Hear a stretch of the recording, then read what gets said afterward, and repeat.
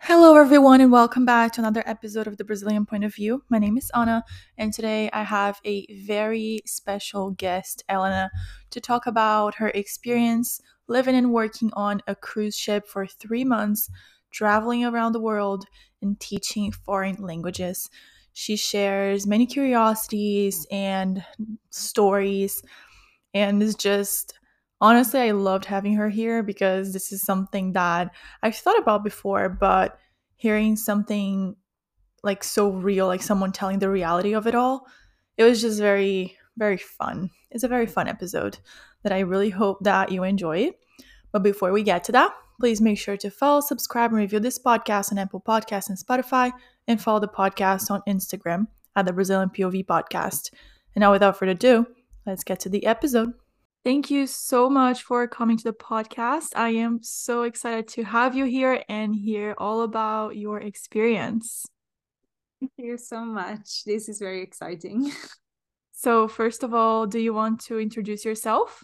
Hi. So yes, my name's Elena. I'm 32 and I'm Italian, and I'm currently based in Edinburgh.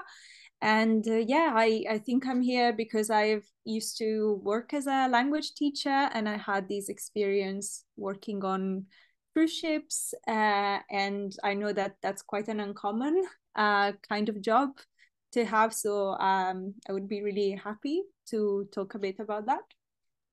Yeah, no, because I have never met anyone who has worked on a cruise ship before. So, how was that experience? How did you get into that, and how was everything for how long?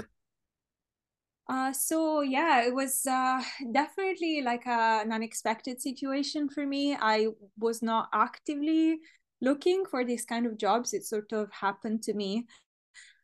So at the time, I just finished my master's, which was in developmental linguistics, which is basically sort of the psychology of learning languages.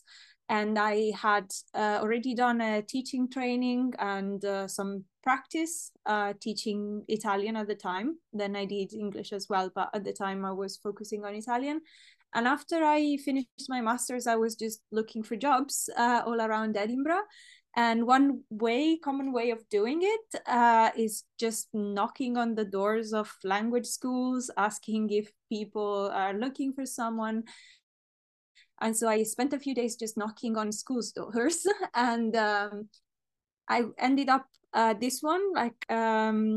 You've maybe heard of a school called Berlitz. I think they're one of the biggest language schools in Europe, at least. And the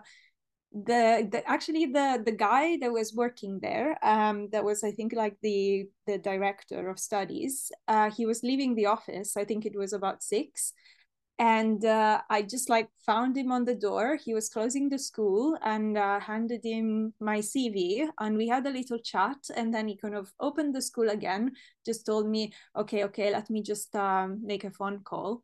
And he called the offices, which I discovered were in Oxford, and I could just hear him say things like, "Oh yeah, are you still looking for someone for that ship?" And I was like, "What is going on?" uh, and um, and basically, yeah, like once he finished the phone call, he just asked me if I was available to teach for 4 months on a cruise ship that traveled around the world. It was literally like going from Southampton to Southampton all around the globe. And consider at the time I had very little experience with teaching. I had done my training, and obviously I had studied these things. Um, but I I thought, okay, well, yeah, I had to decide very quickly if I wanted to do it, and I said yes, and I resigned from the. I had a part-time job at the time, and I decided to leave, and that was the way it started. That's so cool. So it was really like you were looking for a stable full-time job, just like stay there and then like here's a cruise ship for you. Yes, exactly. I mean, I don't think I was looking for a stable job because I don't know if you've talked to many language teachers, but it tends to be quite a flexible job. You end up working with a lot of different schools, but you do end up, being, like facing some experiences like this one. So the upside of the job is that you can end up doing some pretty interesting stuff. And how was it for you living in the cruise ship? And did they offer you like everything, like accommodation, then food and all everything? Yeah. Actually, this was the main perk of the job because the actual hours of work were paid very little.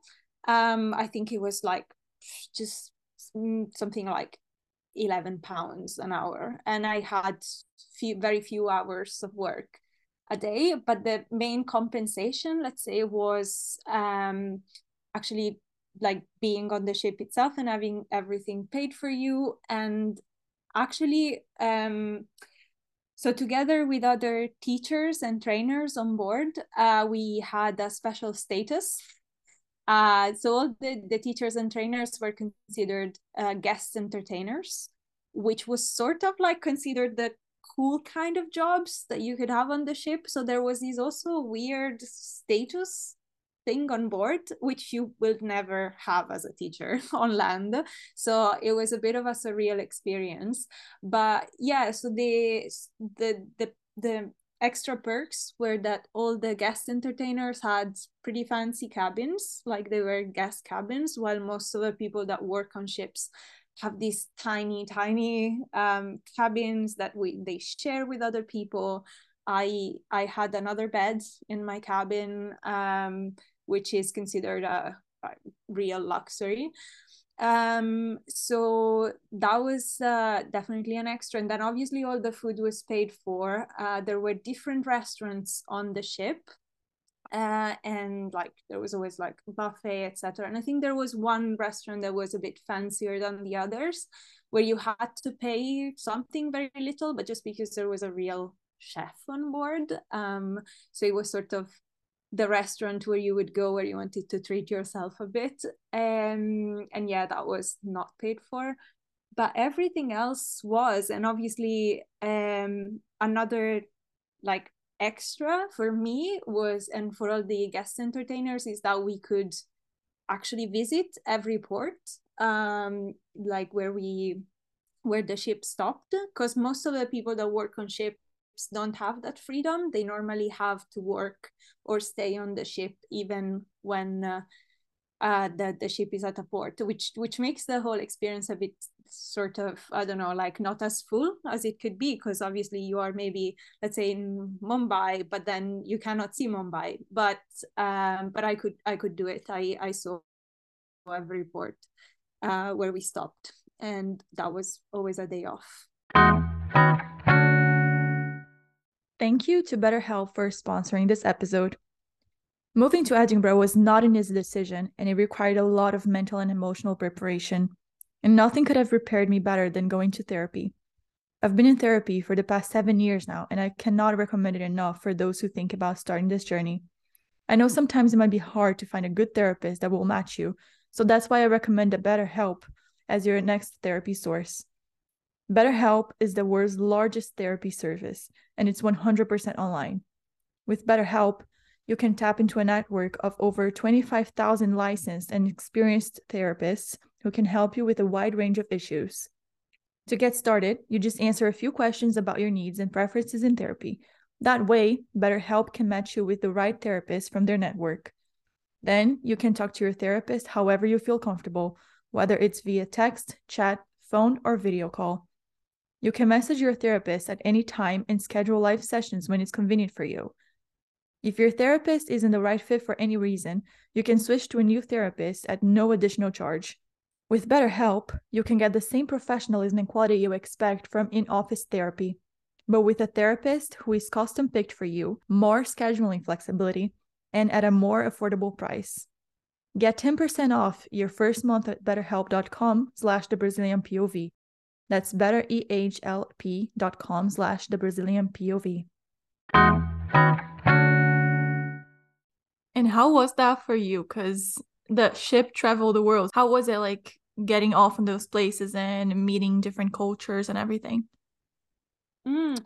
So I would say the main thing was that the world on the ship followed completely different rules than the world outside the ship.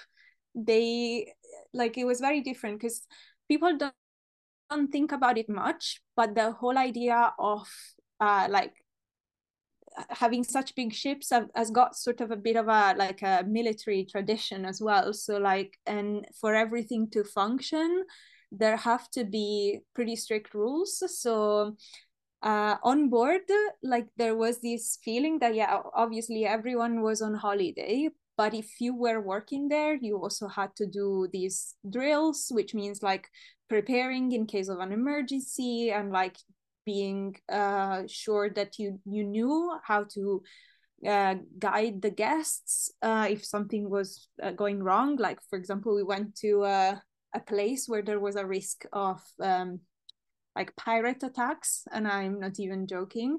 And you had to, so we had to be trained about that, and then the captain had access to like a phone in our cabins and also kind of a loudspeaker in our cabins, and every morning we would receive an announcement from the cabin, and that made the experience quite intense in terms of um, you really realize that you had to sort of follow some rules.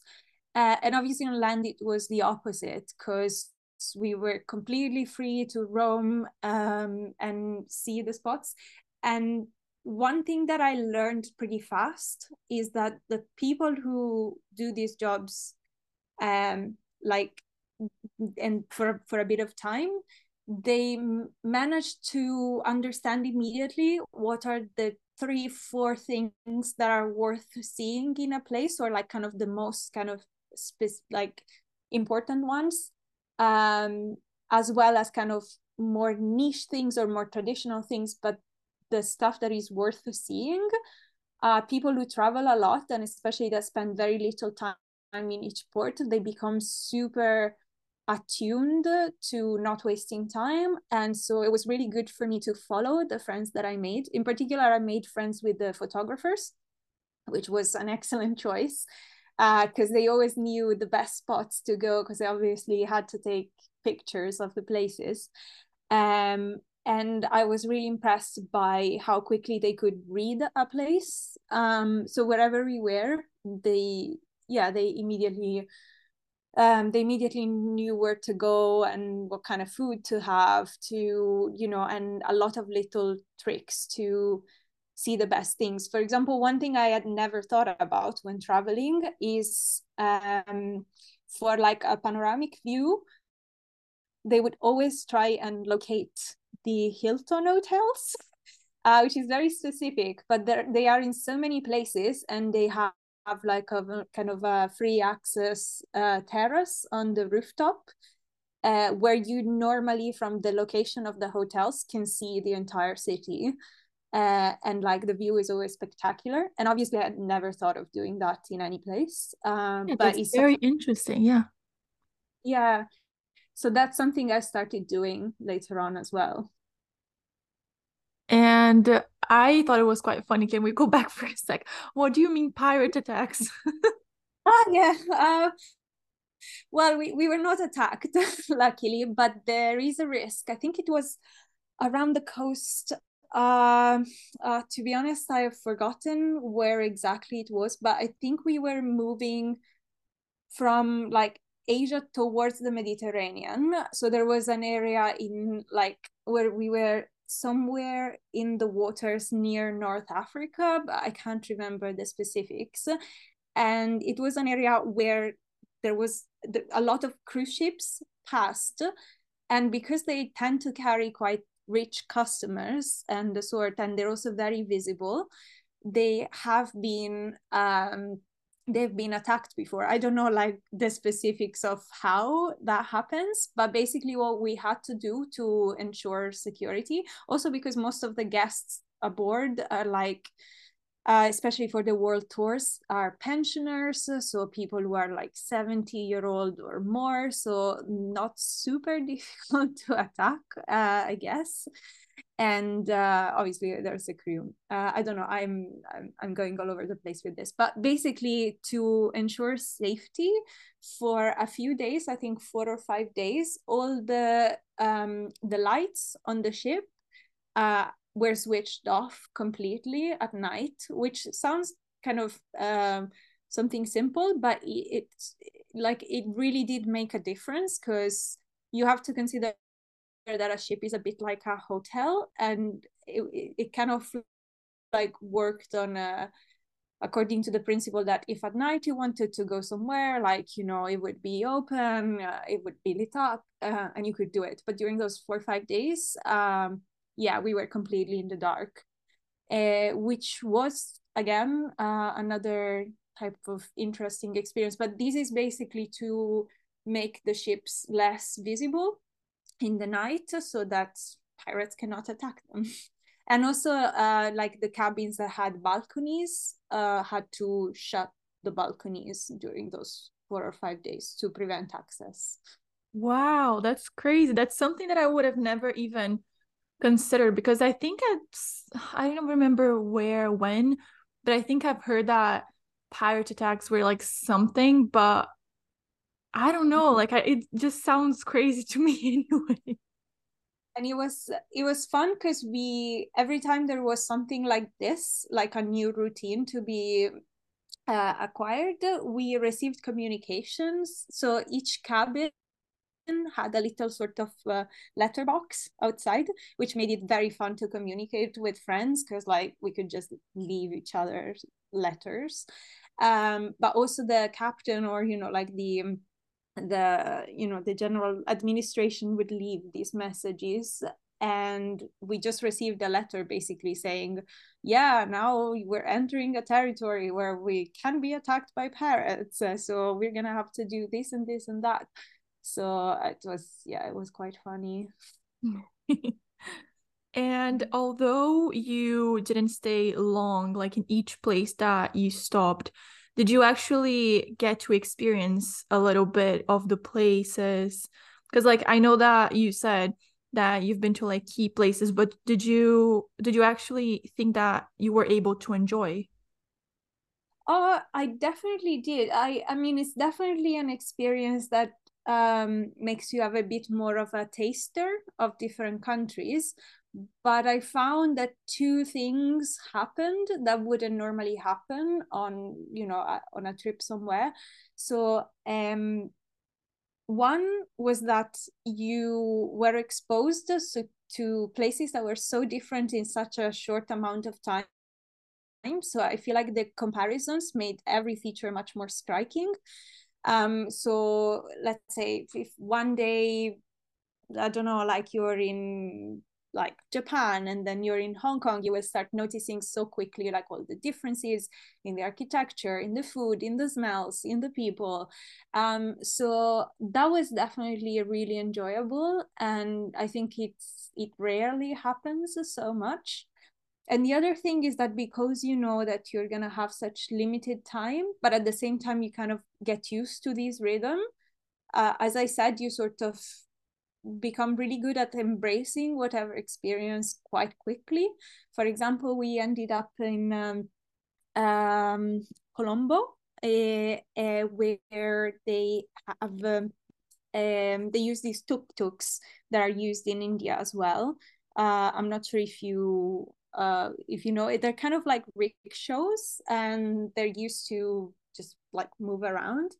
And some are motorized, and some are just like kind of um, uh, I can't think of the word, but like you just pedal basically. And in Colombo, pretty close to the port, there were lots of people driving these tuk-tuks, and we basically like we didn't think about it twice and just asked if we could like drive them ourselves, and they let us do it, and that was very fun. And I don't think I would have had the same kind of confidence or attitude if I was on, let's say, a normal kind of trip. But like I would say I got very used to being quick at like kind of embracing the new experiences. So even if it was like limited, the amount of time I feel the mindset allowed to experience quite a lot. And how many countries did you go to? So yeah, it was 33 countries. So I might have a list somewhere because I think I have forgotten uh all of them. But yeah, basically we moved from Southampton, and there were four main legs, they called them. So basically there were four main ports along the way where customers would like leave the ship or join the ship, because not everyone stayed for the full 4 months. Some people just stayed for a part of it. So the first leg was Southampton, San Francisco, and actually my brother joined me there, which I thought was fun. And then like San Francisco, Hong Kong, and then oh no, sorry, there was Sydney before that. So Sydney, and then Hong Kong, and then back to Southampton, and then there were lots of ports in between, and obviously some were kind of closer together, like lots of different cities, and others were very far. For example, when we were in the Pacific Ocean, I mean, it's huge and people don't think about it, but we were on the ship for days and days to stop. Needed to stop in Samoa and Fiji, and um, yeah, like and basically all the little islands of the Pacific. But then there was a storm, which meant we couldn't stop. I think it was in like to be honest, I can't remember, but like there was a stop that we couldn't uh complete, and we had to be redirected to another city in Australia. But like that meant that we were on the ship for like 8 days or so, which was, yeah, quite intense. Usually, And how long would you stay on a ship for, like, mm, following days? normally like it would be 1 or 2 days in a port, and then 1 or 2 days on like in the water. Oh, okay. Mhm. Yeah. And what are some of the best and worst places that you have visited in your opinion? Oh yeah. So like I definitely I cannot think of any worst ones, but I will try. I was really really impressed by Singapore. I had never thought about Singapore before. I don't know why, and it's definitely not what I was expecting. I found that it had this incredible balance between being very obviously a metropolis, so a huge city and very functional.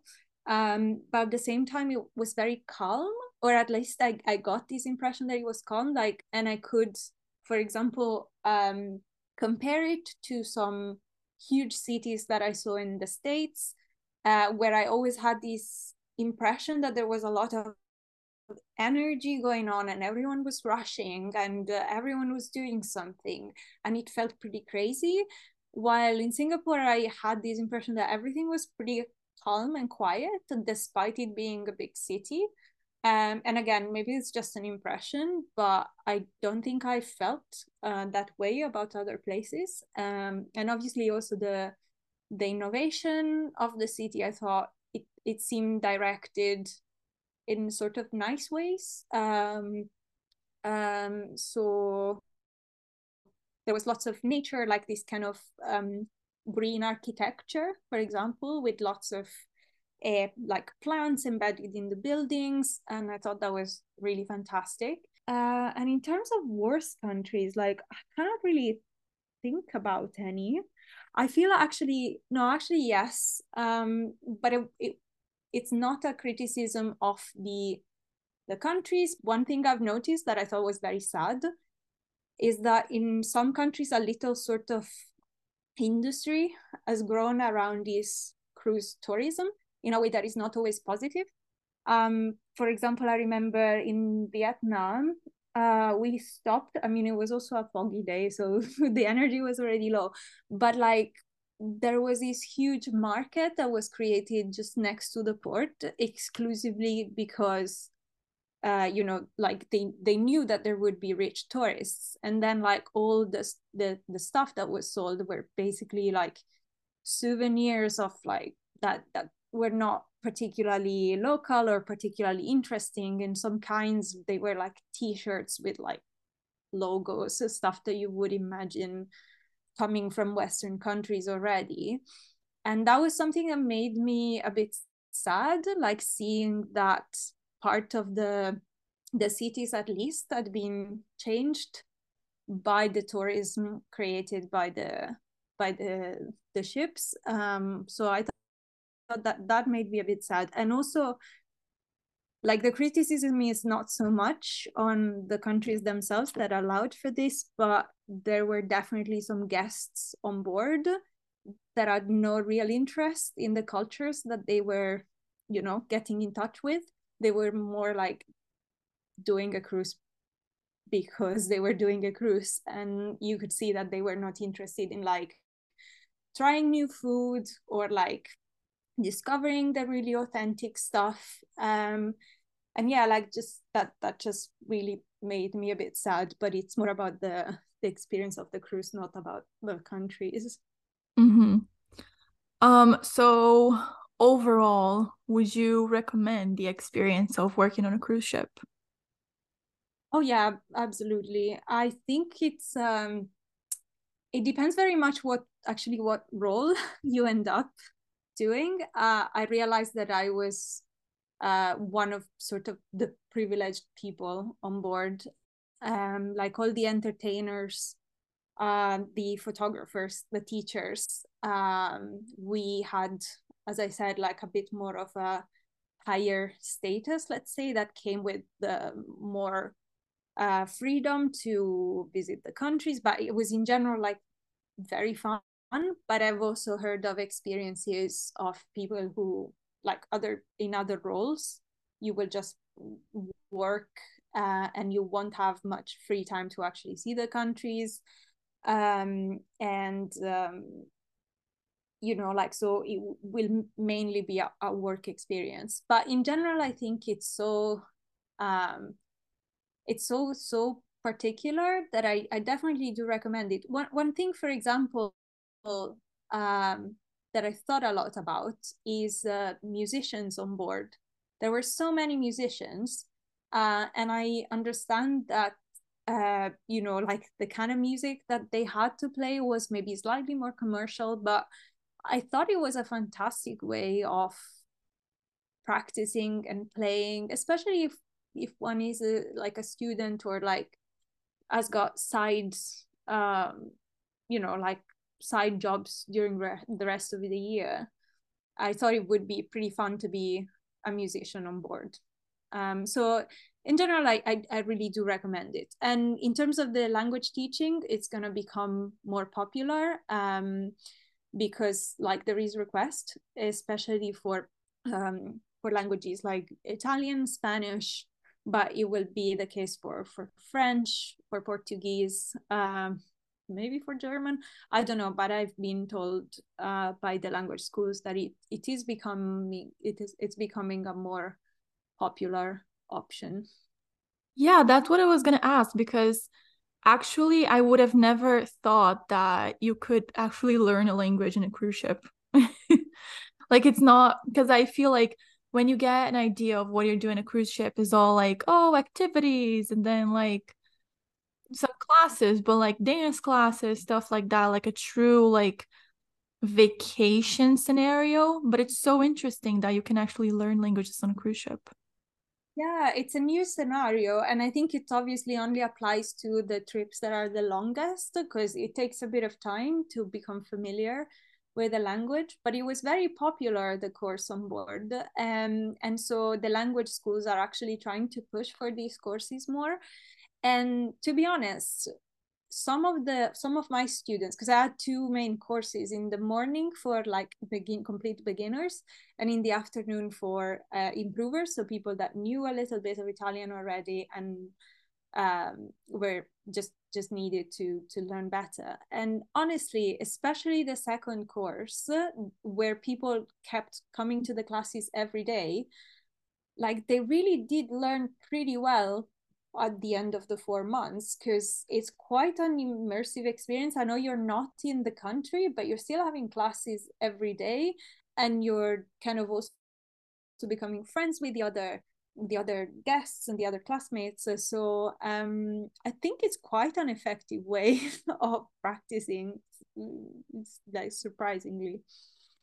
No, definitely seems so interesting. This is definitely something that I would want to do. If I was stuck on a cruise ship for 4 months, why not go ahead and try to learn a language? Mm. Yeah, yeah, I agree. I think I would definitely do the same. All right, so finally, every week we give a recommendation of a movie, a book, or a TV show. What recommendation do you have for our listeners this week and why? Yes, so what I really want to recommend is a book by Lonely Planet, and it's called Traveling on Your Couch. I mean, I've got the Italian version, which is called Viaggiare in Poltrona, and it's a book that recommends books, but also films and music connected to specific countries.